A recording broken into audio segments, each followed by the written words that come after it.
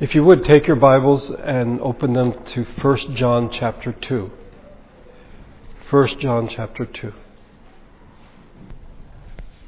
After an opening prologue, John, in a pastoral manner, addresses, challenges, and answers three false claims of false prophets.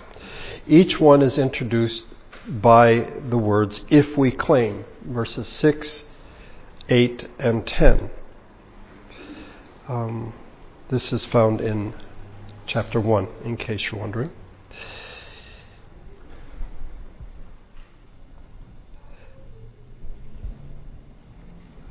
Make sure I'm in the right place here.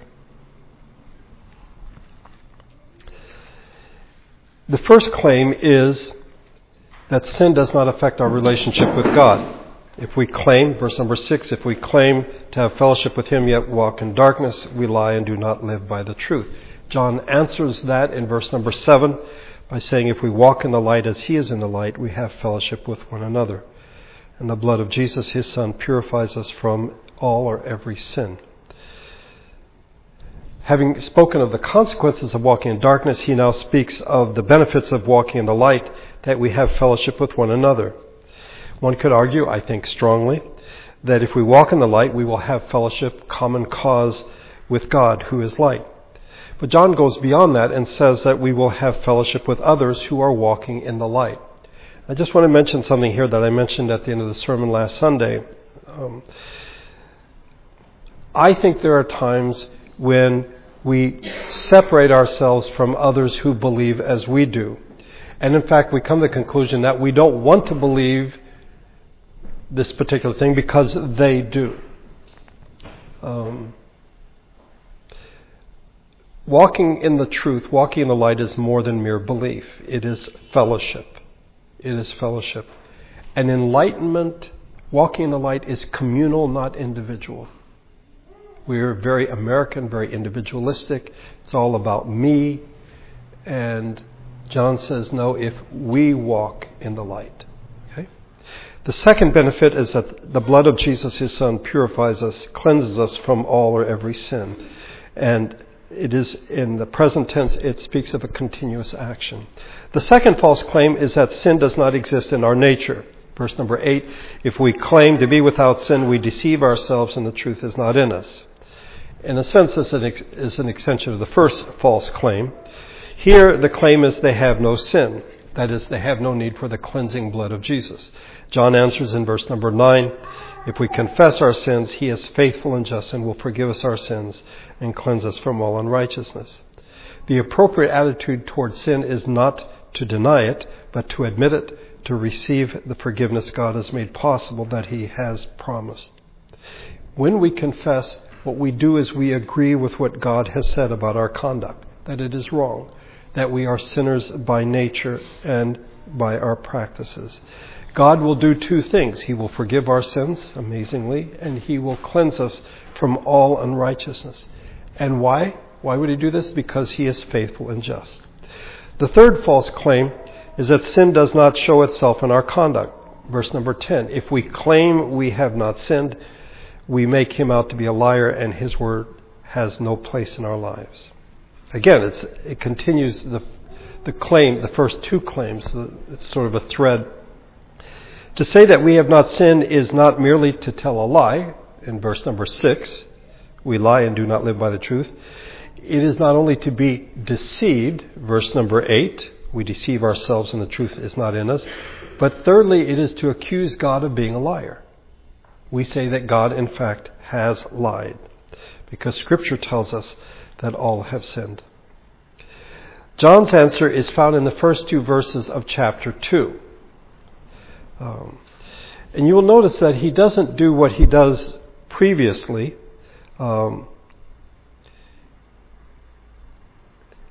He changes his approach.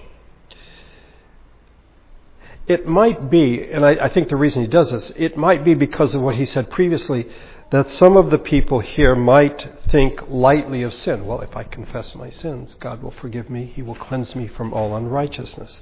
John will have none of this. So he begins by saying, I write this to you that you will not sin. And he does so with pastoral tenderness. My dear children. Well, if he stopped there, then I think we would all be quite anxious. If he tells us don't sin, well, yeah, I don't want to sin, and yet I do. But he continues, but if anyone does sin, we have one who speaks to the Father in our defense, Jesus Christ, the righteous one. He is the atoning sacrifice for our sins, not only for ours, but also for the sins of the whole world. As I mentioned last week, Jesus is presented here in three ways. That first of all, he is an advocate. He is the defense attorney who stands next to us and pleads our case with the Father. He is the righteous one. He isn't simply a good defense attorney. He is a perfect. He is righteous. He is without fault. Because otherwise, how could he plead our case? He'd have to plead his own case. But he, in fact, is without sin. And thirdly, he is the one who makes payment for our sins. It isn't sort of oh, don't worry about it. It's no biggie. Sin is important. It is a violation. It is rebellion against God. Payment must be made, and he is the one who has made the payment. Why would he do that? And why would God the Father accept this? As we saw last week, it is because of their love. Thus far in this epistle, there have been, I would say, at least two defining aspects of the gospel proclamation. The first is the historical manifestation. God came in the flesh. And this is important in this epistle because that's who John's writing against. There are people who are saying, no, Jesus wasn't who you say he was. So the book opens that which was from the beginning, which we have heard, which we have seen with our eyes, which we have looked at and our hands have touched. The life appeared, we have seen it and testified to it. We proclaim to you what we have seen and heard. So God, in fact, came in the flesh. The eternal God came in the flesh. In history, in human history, he was manifested. The second is the fact that God is light, in contrast to darkness. These two truths, when you take them together, are foundational to what John wants to say about how we live our lives. Those who are God's people, how do we live our lives? If we call ourselves Christians, then the fact that God is light and the fact that God came in the flesh are foundational to that. Otherwise, what we do makes no sense whatsoever. And what we find with the false teachers, and sometimes in our own lives, is that their actions, their living, is not consistent with the fact that God is light, or that God came in the flesh and lived a perfect life. So what John does is he gives three tests to deal with the relation of a person's life to God's truth. Three tests. We can call them the moral test, that is obedience, the social test, that is love, and then thirdly, the doctrinal test, that is belief in Christ. By the way, I will say this again as we go through 1 John, but when I started grad school years ago at UCLA, one of the first classes I took, I was preparing for the final exam. And one of the things I noticed as I was going through my notes, I was reviewing, was I'm like, wait a minute.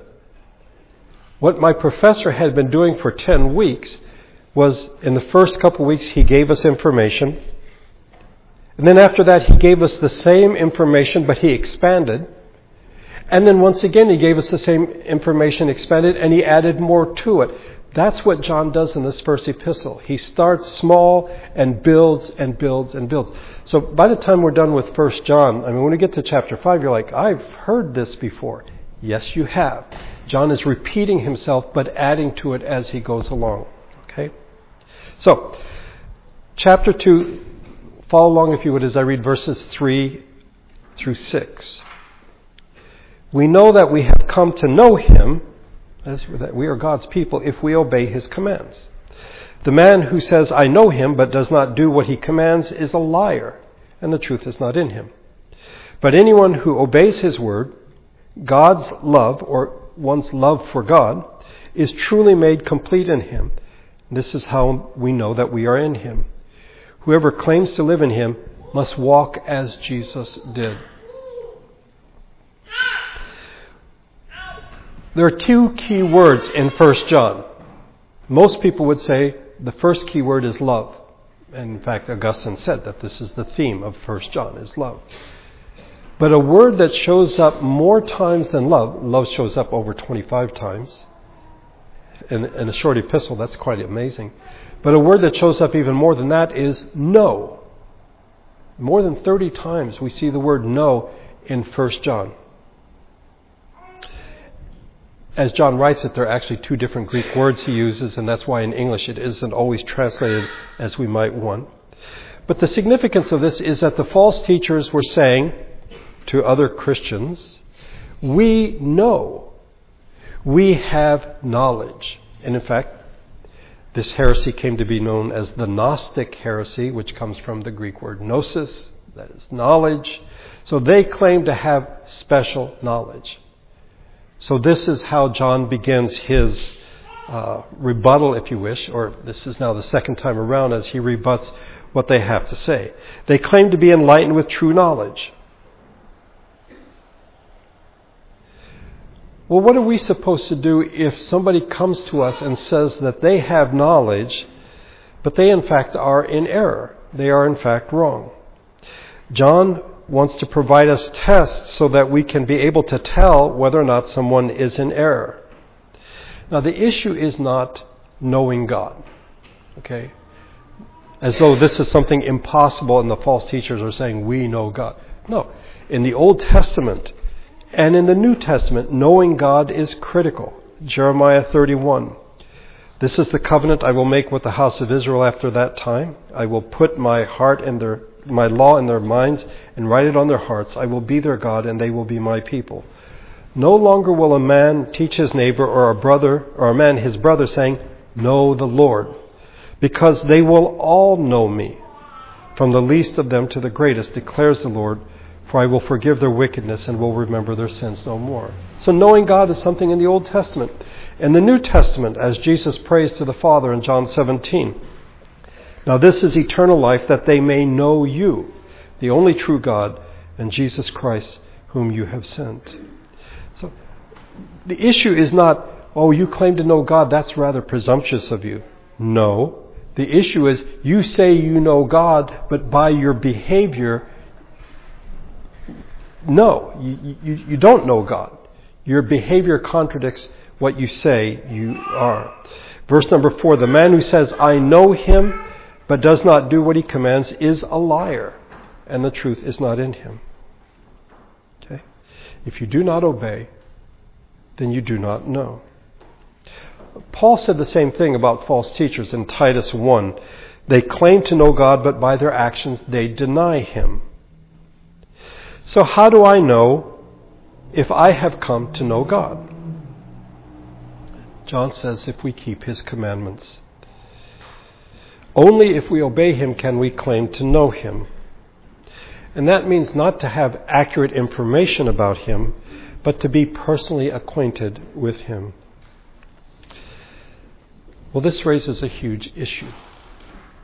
None of us can claim to be completely obedient, perfectly obedient. If I do not obey God in everything, how can I claim to know God? Well, we were told earlier that if we confess our sins, he is faithful and just and will forgive us our sins. And then in verse number 1 of chapter 2, if anyone does sin, we have one who speaks to the Father in our defense. We are to strive to obey. We are to desire to obey God. On the other hand, if obeying God is not a big thing to you, it's not a priority with you, I will do what I want to do, well, then we have a problem. Then we could say about such a person, you're a liar. That's a hard word. But you are lying. And the truth is not in you. On the other hand, if you obey God's word, you'll notice, if you look at verse number 5, John doesn't say if you obey his commandments. sort of a legalism, but if you obey His Word, the totality of God's revelation, if we do this, our love for God will, by God's grace, be made complete. So how am I supposed to obey God? The end, verse number 6 lays it out so clearly. We must walk as Jesus did. Instead of making a list of, okay, these are the rules, these are the things I'm supposed to do, and these are the things I'm not supposed to do, what John says to us is, walk as Jesus did. Live as Jesus did. I've said this before. In my opinion, when people say, what would Jesus do? I think they're asking the wrong question. Rather, we should ask, what did Jesus do? And this is how we are to live our lives. So that is the first test. I don't know if this person is a false teacher or a true teacher. I don't know. Well, the first test is obedience. Do they obey the commands of God? Do they live as Jesus did? The second test is a social test. It's the test of love. Look, if you would, at verses 7 through 11.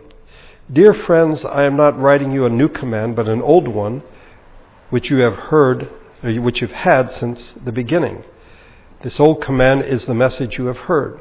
Yet I am writing you a new command. Its truth is seen in Him and you, because the darkness is passing and the true light is already shining.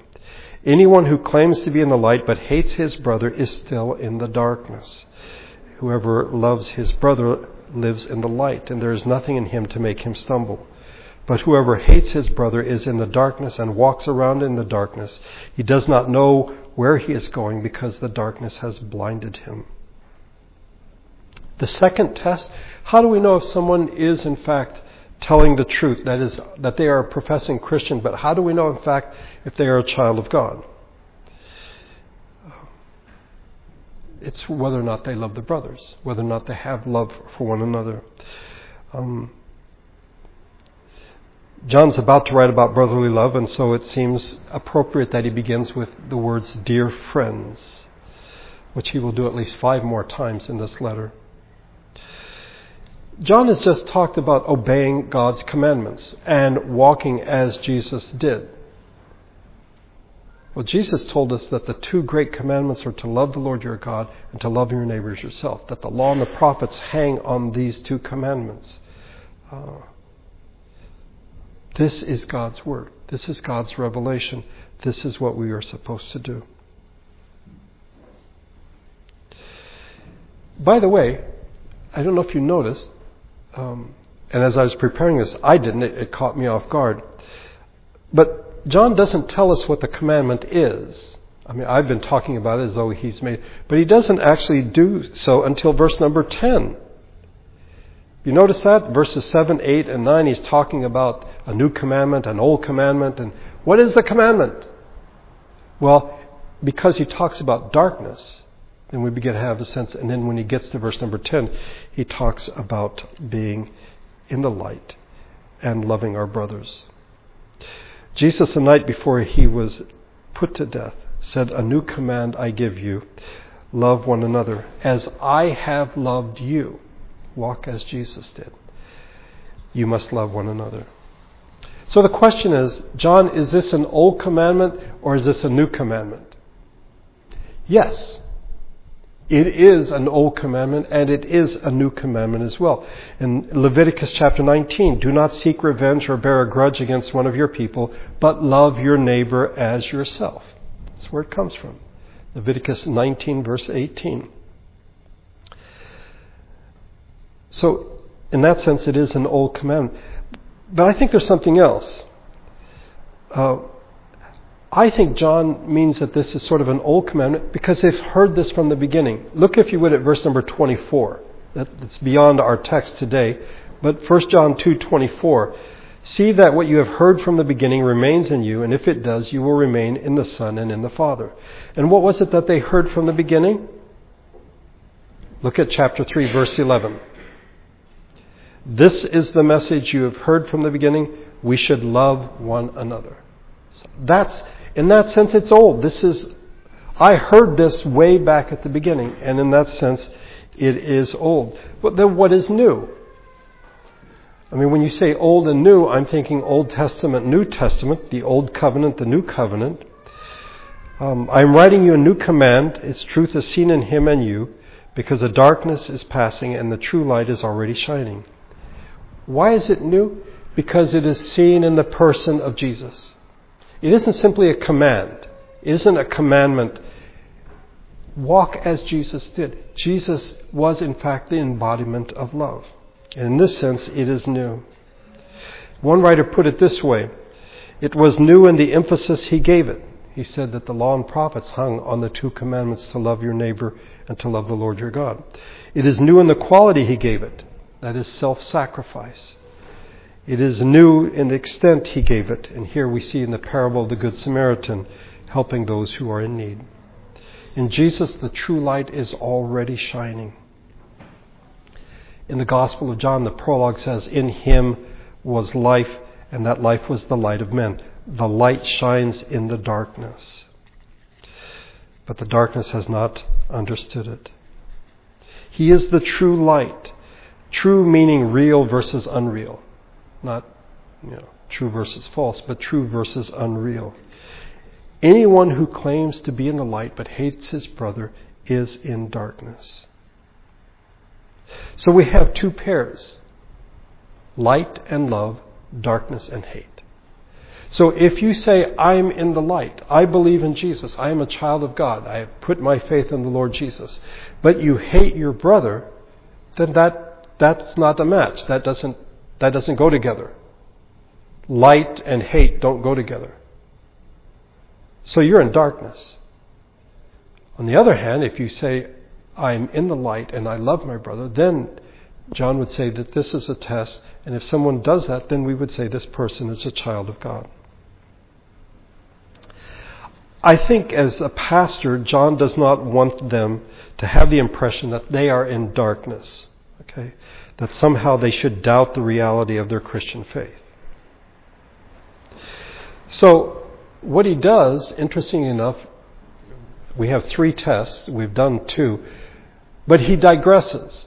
He takes a detour, and he deals with 2 particular issues. The first has to deal with the church, the people of God.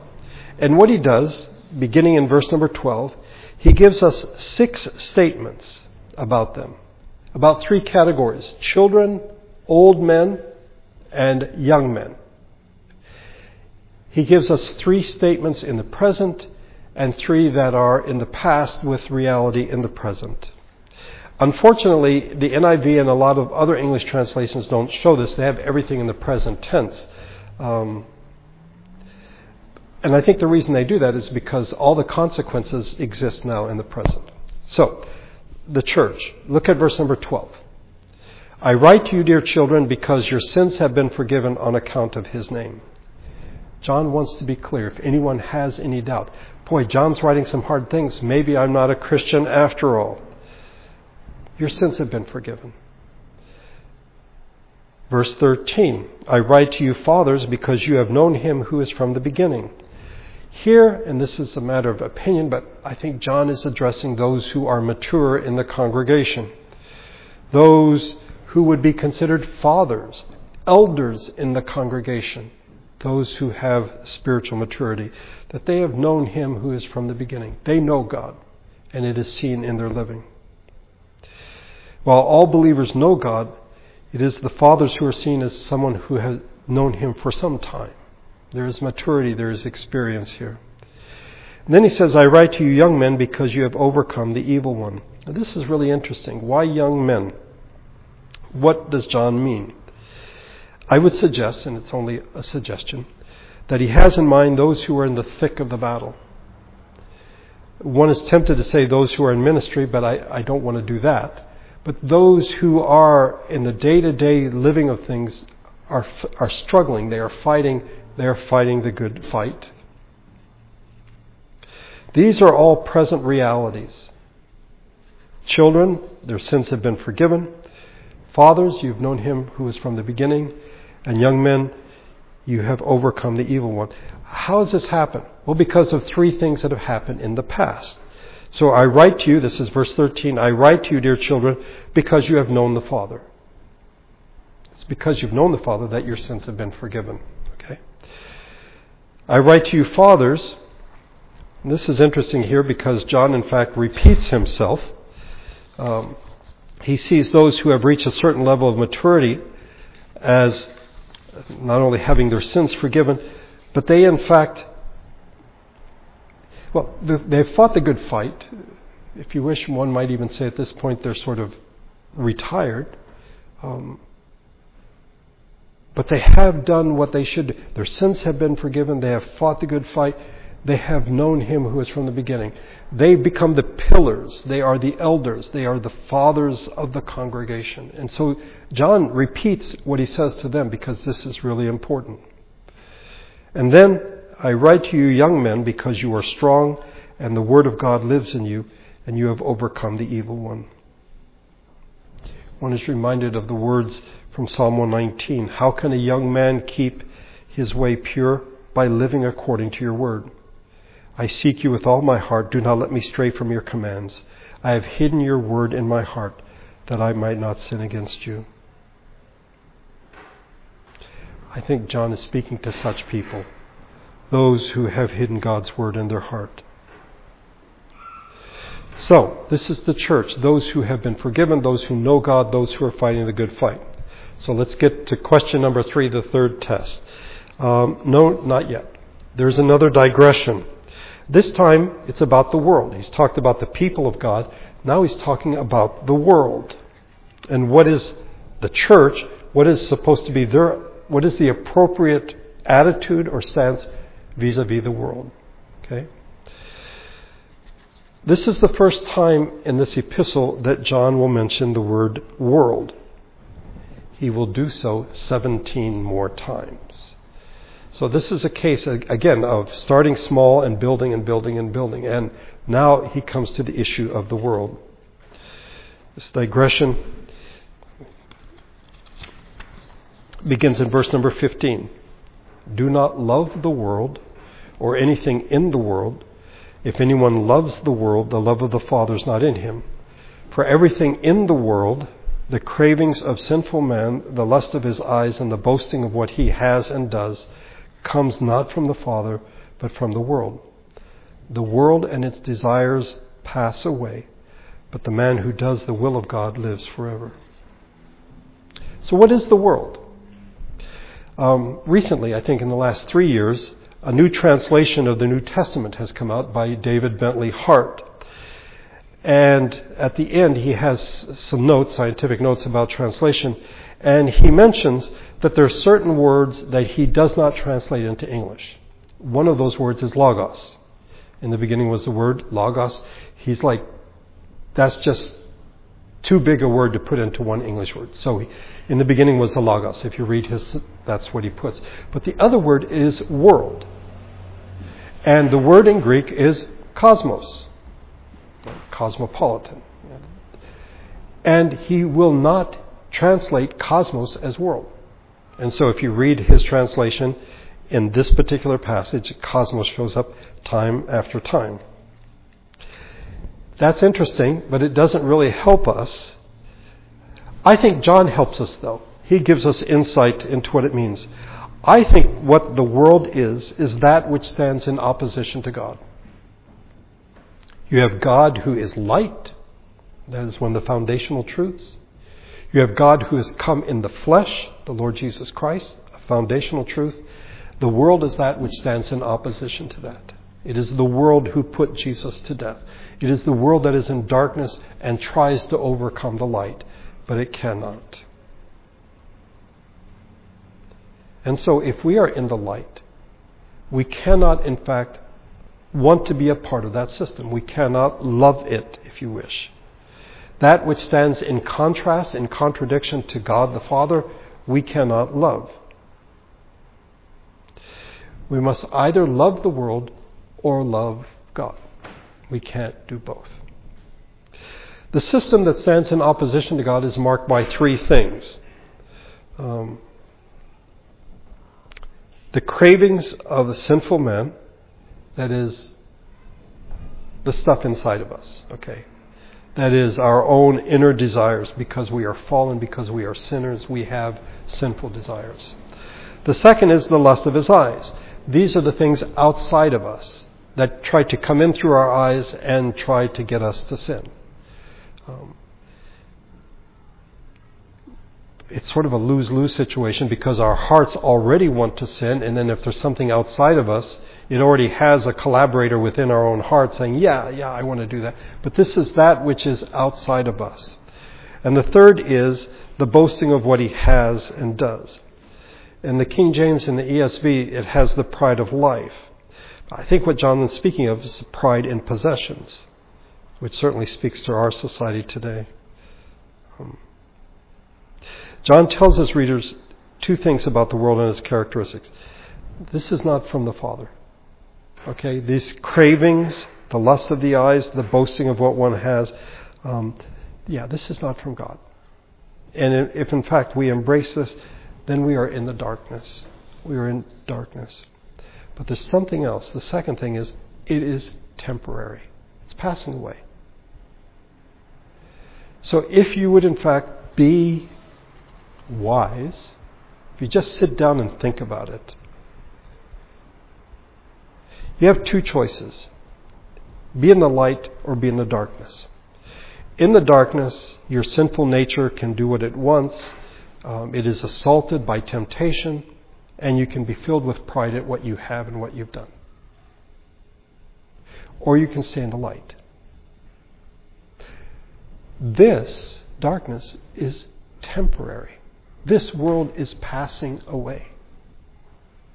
So that if you give what you are and who you are to this, it's a waste. It makes no sense because it is passing away. Whereas the light, God is light, God is eternal. So why would you go into darkness when in fact this is temporary and God and His love and His light are eternal? So make your choice. Light or darkness. Temporary or eternal. The false teachers have chosen darkness, claiming to be in the light, but they're in darkness. This is the world. The third test is the doctrinal test.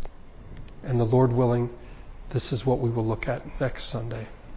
Because there are a whole lot of issues that John brings up that we need to wrestle with and settle.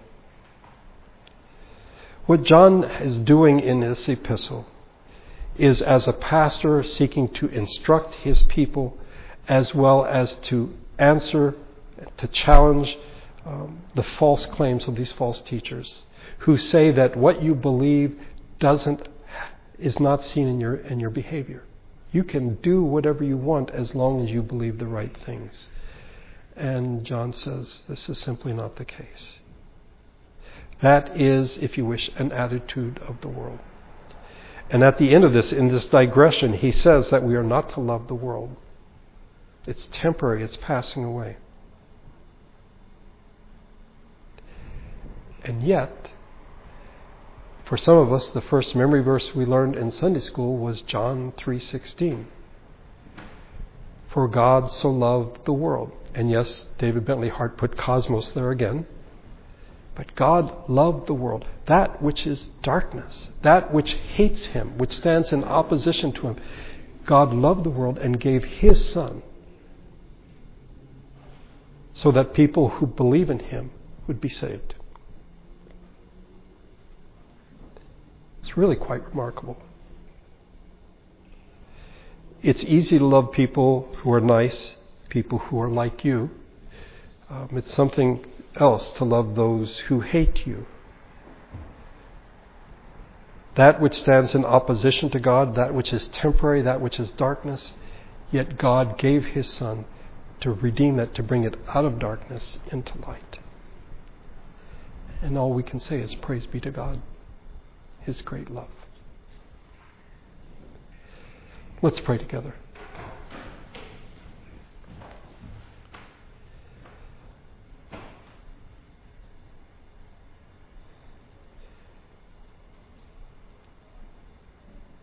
Our Father, we are overwhelmed by the reality of your love.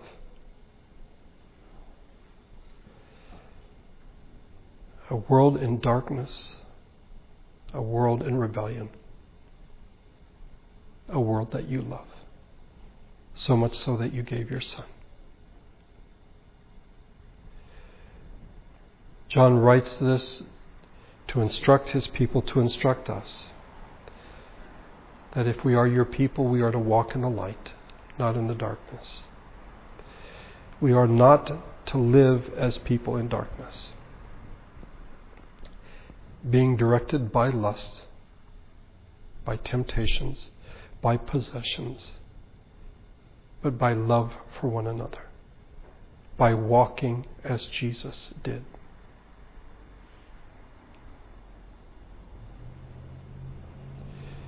May your Spirit drive these truths home to our hearts. And may we put into practice the things that we have heard. We thank you for your great love. Not just in the past, but that which sustains us day after day. Your tender mercies that are new every day.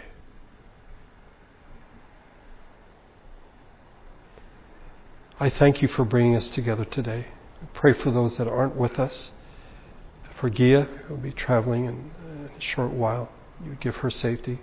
For others who will be traveling, for the Jones, for Tess and others, take them to their destination safely. And for those celebrating birthdays, for Georgie, for Marcus, we're so grateful for them. Watch over them as they grow, draw them to yourself.